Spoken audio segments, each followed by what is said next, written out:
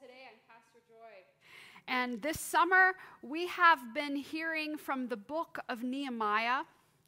It is one of the books of the Bible written by a government official, just if you ever thought about that. It's short, 13 chapters. It takes about 1 hour to read. You can also listen to it on a Bible app maybe, or an audio Bible while you do the dishes or walk the dog or commute. And I do hope that you're able to keep up with the story this summer, maybe reading it more than once or listening to it, because it will really help you to hear God's word each week when we come together. And we're focusing on the lessons it teaches us in this season of rebuilding, because God put it on Nehemiah's heart to return to Jerusalem and give the city an official legitimacy by rebuilding the wall.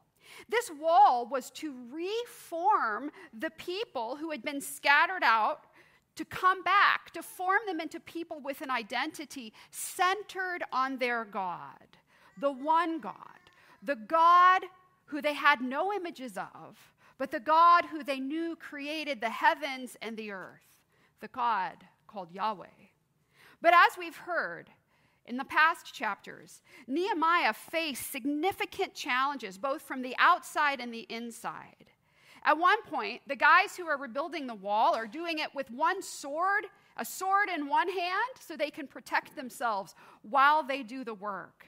And then last week, Pastor Lars preached about the injustice faced by the people on the inside as they struggled with hunger, unjust interest rates, and excessive taxes.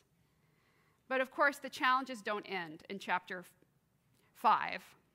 They continue in chapter 6. New challenges brought by some old names that you might remember from previous chapters, Sanballat and Tobiah. And so today we move into chapter 6. And I am going to, instead of reading the story, I'm going to tell it to you, and we're going to read several verses from the text on the screen together. So I invite you today just to settle in and hear the story of God and how Nehemiah participated in chapter 6. So the wall was going up fast. The entire thing was built, though the doors had not yet been set in their places. And everyone heard about what was going on. Sanballat, Tobiah, and Geshem the Arab, and all the other enemies of Nehemiah heard this good news too, but it was bad news to them. They decided to trick Nehemiah. And so they sent him a message. Come and meet with us at Karaphim, which is the name of a village, and the name means lion, in the valley of Ono. That does not mean oh no, it means vigorous. So come and meet with us in the city of Vigorous Lion, a village. But Nehemiah knew that they were scheming against him. So he sent a message in reply, 14 words in Hebrew, and he said, I am doing great work, and I can't come. Why would I stop working to visit you? Well, this didn't take too good. So they sent the same message to him the different time, this time with a fruit basket. It doesn't actually say fruit basket in the Bible, but you kind of have to raise the stakes here. So it's, come and meet with us at Lion Village. And again, Nehemiah said, I am doing great work and can't come. Why would I stop working to visit you? But they were persistent. They sent the same message, again, this time with a chicken for dinner. And they said, come and meet with us at Lion Village. And Nehemiah said, I am doing great work and can't come. Why would I stop working to visit you? Do you think they stopped at 3? They did not. The third time is not the charm. Neither is the fourth, which they did. This time, I don't know, maybe a singing telegram. Come and meet with us at Lion Village. And again, Nehemiah sent back a reply. I am doing great work and can't come. Why would I stop working to visit you? Well, 5th time, same message. But this time, they included an open, unsealed letter. And that meant that as the message traveled by foot from village to village through different people groups, everyone was able to open the letter and read it. And this is what the letter said. Everyone is saying, and all the nations know, and Geshem says it's true, that you, Nehemiah, and the Jews are plotting a revolution, and that's why you're building the wall. People are saying that you're going to take the crown and become king, and that you have appointed prophets to proclaim there's a king in Judah, his name is Nehemiah. Well, the letter continued. The real king, the king of Persia, is going to find out about this. So we better talk soon before he finds out. Let's sit down. So come, meet with us at Lion Village. So Nehemiah wrote them back another message. This time it was just 7 words long in Hebrew, and it said, nope, not true. You've made it all up. Sanballat, Tobiah, and Geshem the Arab were trying to frighten Nehemiah and the people, thinking that if they were afraid, they'd be more weak and the wall wouldn't get finished. But Nehemiah prayed. Would you read his prayer with me? But now, O God, strengthen my hands. That's a first sabotage, but it doesn't end there. So one day, Nehemiah was at the house of Shemaiah, who was stuck at home, and we don't really know why. Shemaiah, who was pretending to be a prophet, said, you and I, let's go to the temple together. We can go in there and close the doors and be safe because we know they're trying to kill you, Nehemiah. They're going to come and surprise you at night in your home, and that'll be the end of you. And Nehemiah said, who do you think I am, a priest? Someone who runs away from trouble? I just can't go hide in the temple because I'm not a priest and I don't run away from trouble. And then Nehemiah knew that guess who? Sanballat and Tobiah had paid Shemaiah money to convince Nehemiah to sin by getting him to hide in the temple because he wasn't a priest, and according to God's law at the time, he wasn't allowed to go into the temple. And of course, he knew this. So guess what Nehemiah does next after this second attempt at sabotage? He prays. Let's read his prayer together. It'll be on the screen. Remember Tobiah and Sanballat, oh my God, according to these things that they did, and also the prophetess Noadiah and the rest of the prophets who wanted to make me afraid. So, the wall was finished in early September after only 52 days of work. And word gets out to all the enemies and all the surrounding nations, and they felt afraid. Let's read why they felt afraid. We can read the next. Because they perceived that this work had been accomplished with the help of our God. If God had helped them to build a great wall this fast, what couldn't he help them do? The surrounding tribes were now afraid, even though Sanballat and Tobiah had wanted Nehemiah to be afraid. But guess what? Even though the wall's finished, the sabotage doesn't end. Tobiah keeps trying to cause people to mistrust Nehemiah. He'd send letters to the nobles and then send letters to Nehemiah telling him how great Tobiah was. And Tobiah would send letters to Nehemiah to cause him to be afraid. But do you think he was afraid? What do you think Nehemiah did next? And that is the story of Nehemiah 6. So before we hear the message on this story today, I invite you to pray with me as we ask the Lord to speak to us through the story of Scripture. God, you heard the prayers of Nehemiah. Now, in your mercy, hear our prayers. Open our ears to what you have us to learn today. By your Spirit, continue to mold our hearts and minds to look more and more like yours. Open our hands to receive your instruction, your wisdom, and your help. And we're thankful that we can come to you in the name of Jesus. Amen. So as I dove into Nehemiah 6 these past few weeks, one image kept coming to mind. So, spoiler alert, if you have never seen this cartoon, the plot for this is that Coyote wants to catch Roadrunner, and he develops all kinds of tricks and techniques to do that, and they always backfire, every single time. I'm sorry to spoil it for you if you have never seen this cartoon, but Coyote never catches Roadrunner. It's a plot line that works. This cartoon has been being made since 1949, I believe. And obviously it works because Nehemiah had tested this plot line years before. In our story this week, Coyote is Sanballat, Tobiah, and Geshem the Arab, and Roadrunner is Nehemiah. They try all kind of things, and none of them work. They cannot catch Nehemiah. He just goes on right by them. Beep, beep. He's not distracted by the vacation in Ono. He's not too flapped by the slanderous open letter. He's not tricked into hiding in the temple. He keeps his eyes straight ahead on his mission, and he only does one thing in response to those Acme brand traps. He prays. Yes, that's what we did. That's what we read together those first 2 times, right? Nehemiah prays. He prays 2 times in Nehemiah 6, but that is nothing new in this book. In the whole book of Nehemiah, all 13 chapters, Nehemiah prays 14 times. Some of his prayers are real long. One is 33 verses. We haven't got to that one yet. 6 of his prayers are just 1 sentence long, including the 2 we read today.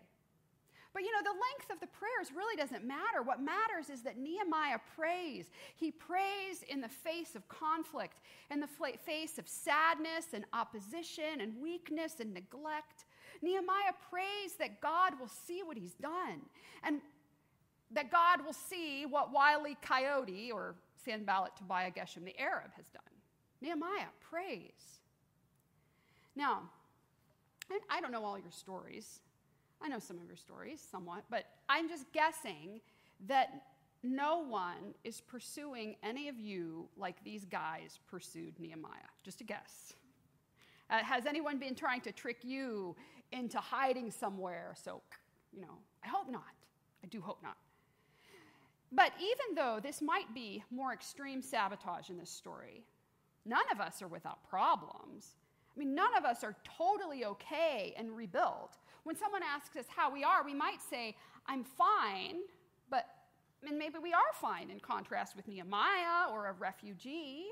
Maybe you think about someone you know with a chronic illness, and compared to them, life is not bad, right? So you say, I'm fine. But really, we know that things aren't okay.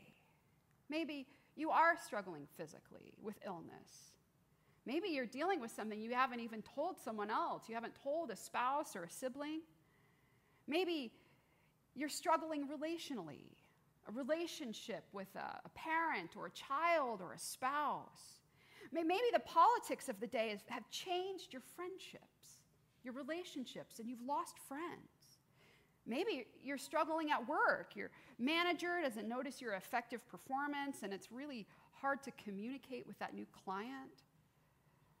There are other struggles too, right? Other distractions and senses of inadequacy. Maybe you're struggling spiritually.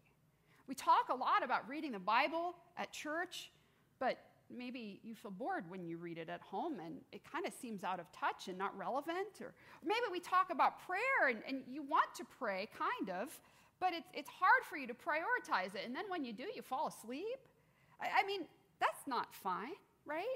And then, plus, this stuff is embarrassing to talk about at church. This is church, for crying out loud. Everyone is so holy and good and following Jesus. I hope you know I'm leaning a bit into irony here. Because if you have any of these struggles, you're not alone. If you want to tell me that you struggle with Bible reading and prayer, that you don't really even understand what it means to live as if you're loved by God and redeemed from your sin by Christ, I would love to sit down with you.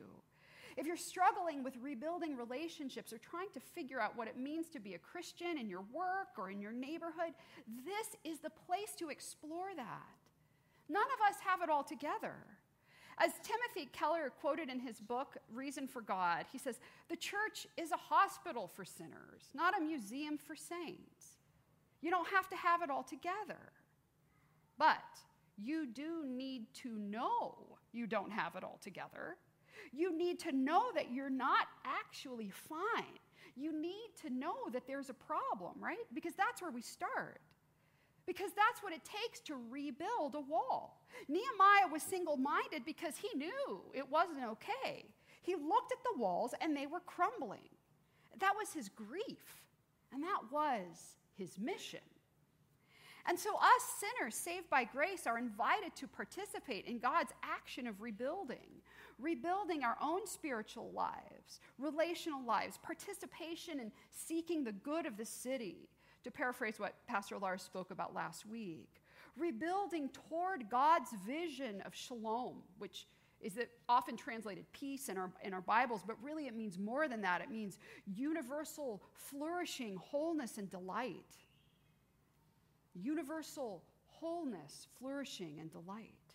But none of this flourishing can be done without the help of our God. Nehemiah was not a solitary worker. The people, the families participated, and God helped them. I think the most important verse in Nehemiah chapter 6 is one of the verses we read aloud together. So let's read the whole thing aloud on the screen here. And when all our enemies heard of it, all the nations around us were afraid and fell greatly in their own esteem, for they perceived that this work had been accomplished with the help of our God. This was the work. 52 days to rebuild a wall. Let's think about this for a minute. I mean, there wasn't construction vehicles that day, right? I mean, the length of the wall is almost 2.5 miles. The height, there's dialogue about this in the academic literature, but it was probably about 40 feet tall. And the average thickness was 8 feet. So people could walk on the top. That's a big wall, right? That is not like your fence in your backyard. This is a big job, and the work was accomplished with God, the text says. And just like Coyote, the fear that Sanballat and company had hoped to instill in Nehemiah and his compatriots backfired. Sanballat and company had not succeeded in making Nehemiah afraid. But instead, that fear backfired, hitting the surrounding tribes when they saw and heard about the giant wall and the short 52 days it took to rebuild it. They were the ones who were afraid. This God who helps Nehemiah rebuild this impossible wall, what else can this God do? What other sorts of powers might this God have? This work has to be accomplished with our God and our work too. Our everyday work, our everyday discipleship and faithfulness to Christ can only be accomplished with our God. In our own devotional lives, our family relationships, our schoolwork, kids, our very understanding of who we are can only be done and done right with God.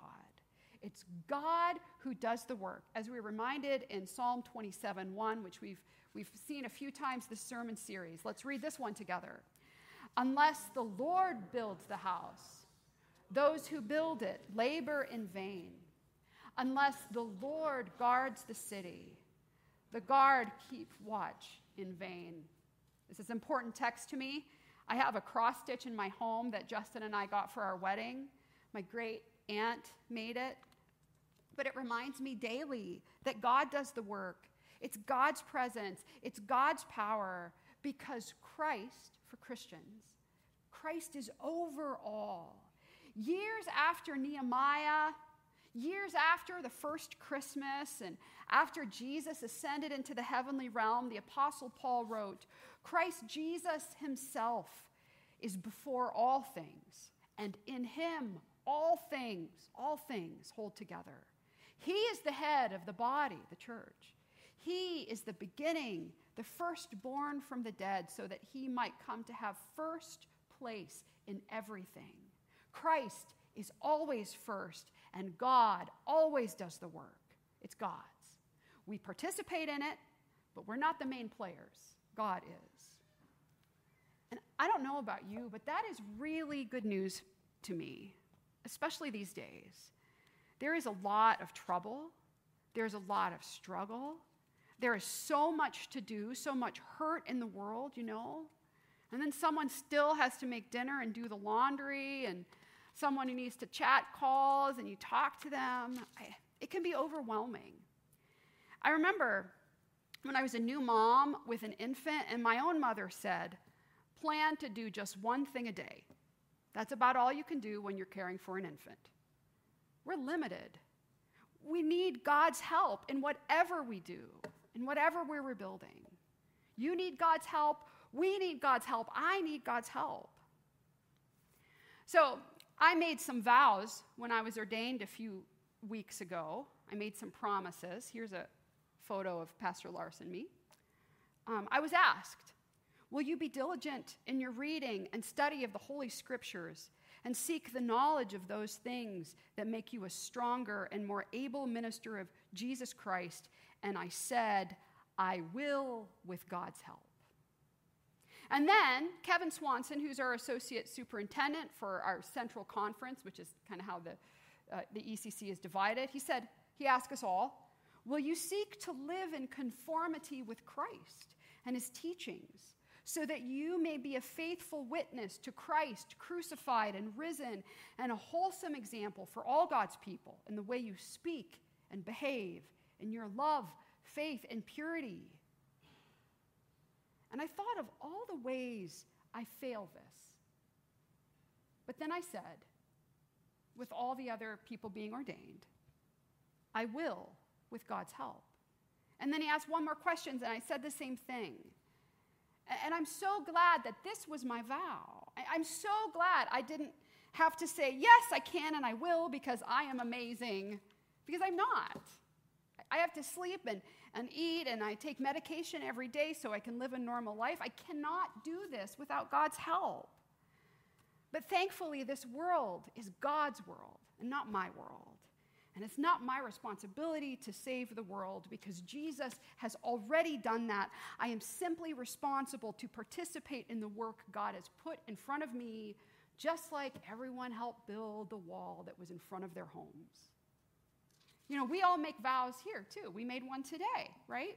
We were asked with this baptism, as the congregation, if we would support and care for these children. And then we said it, we will with God's help, because we can't do this without God's help.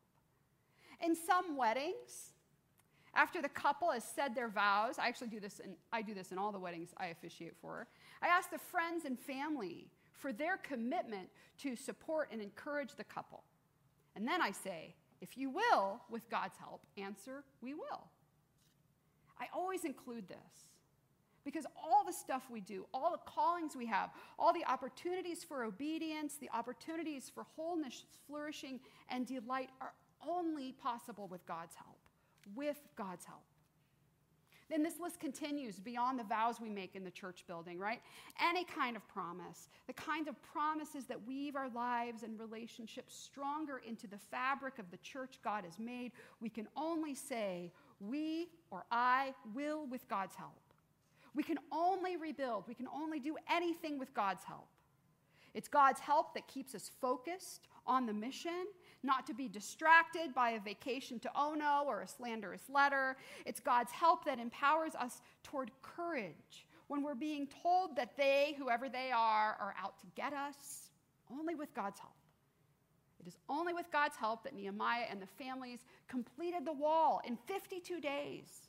And so, whatever you face today, my friends, whether it's coyote-like traps or slanderous words of open letters, which is kind of the equivalent of ancient Near East Twitter, sabotage or trickery, learn from Nehemiah and pray, help me, God, help.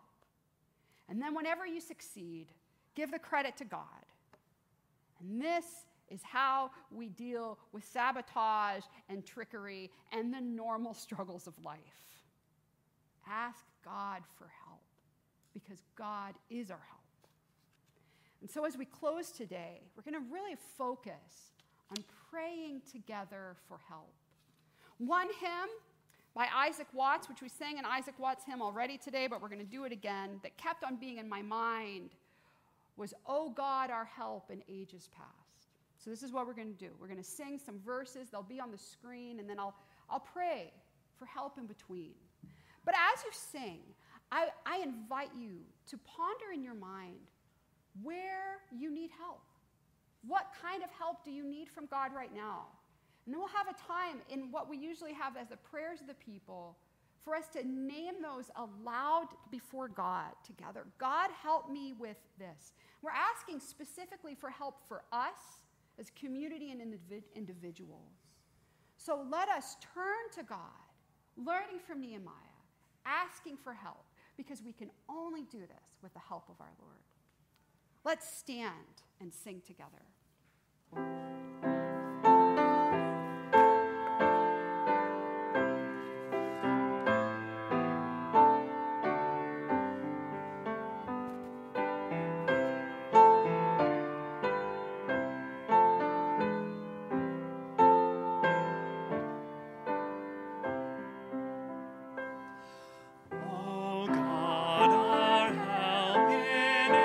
ages past, our hope for years to come, our shelter from the stormy blast, and our eternal home.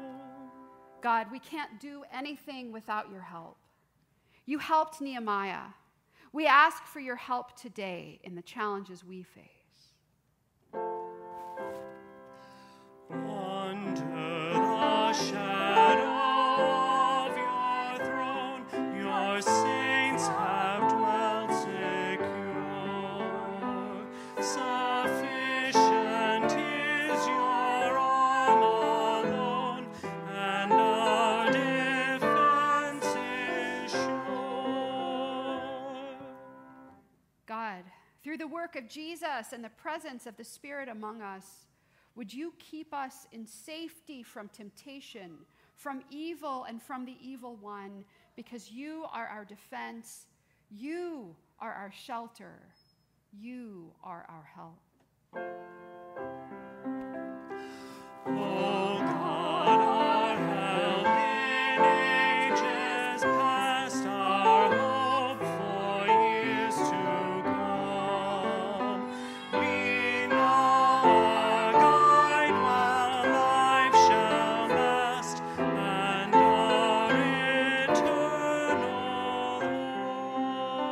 home. And now, God, we come to you to ask for your help.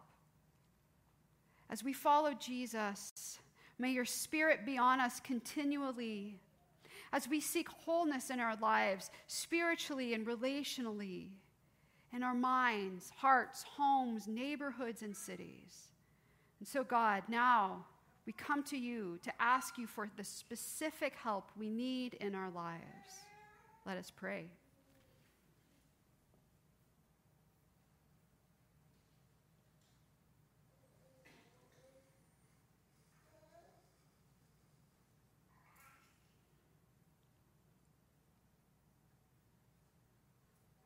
Verbalize to God any relational help you might need in this season.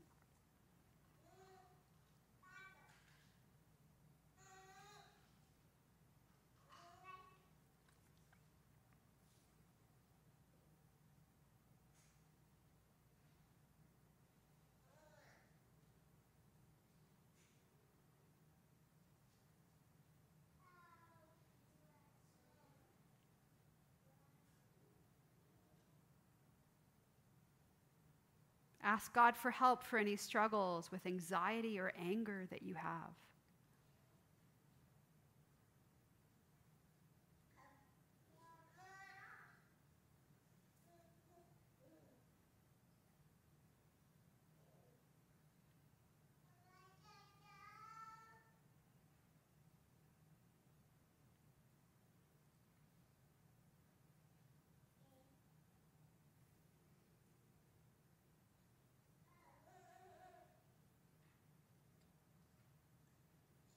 And if you are seeking help in rebuilding a spiritual life of closeness to Christ, of dependence on God's word and the Spirit, let's ask for God's help in that now.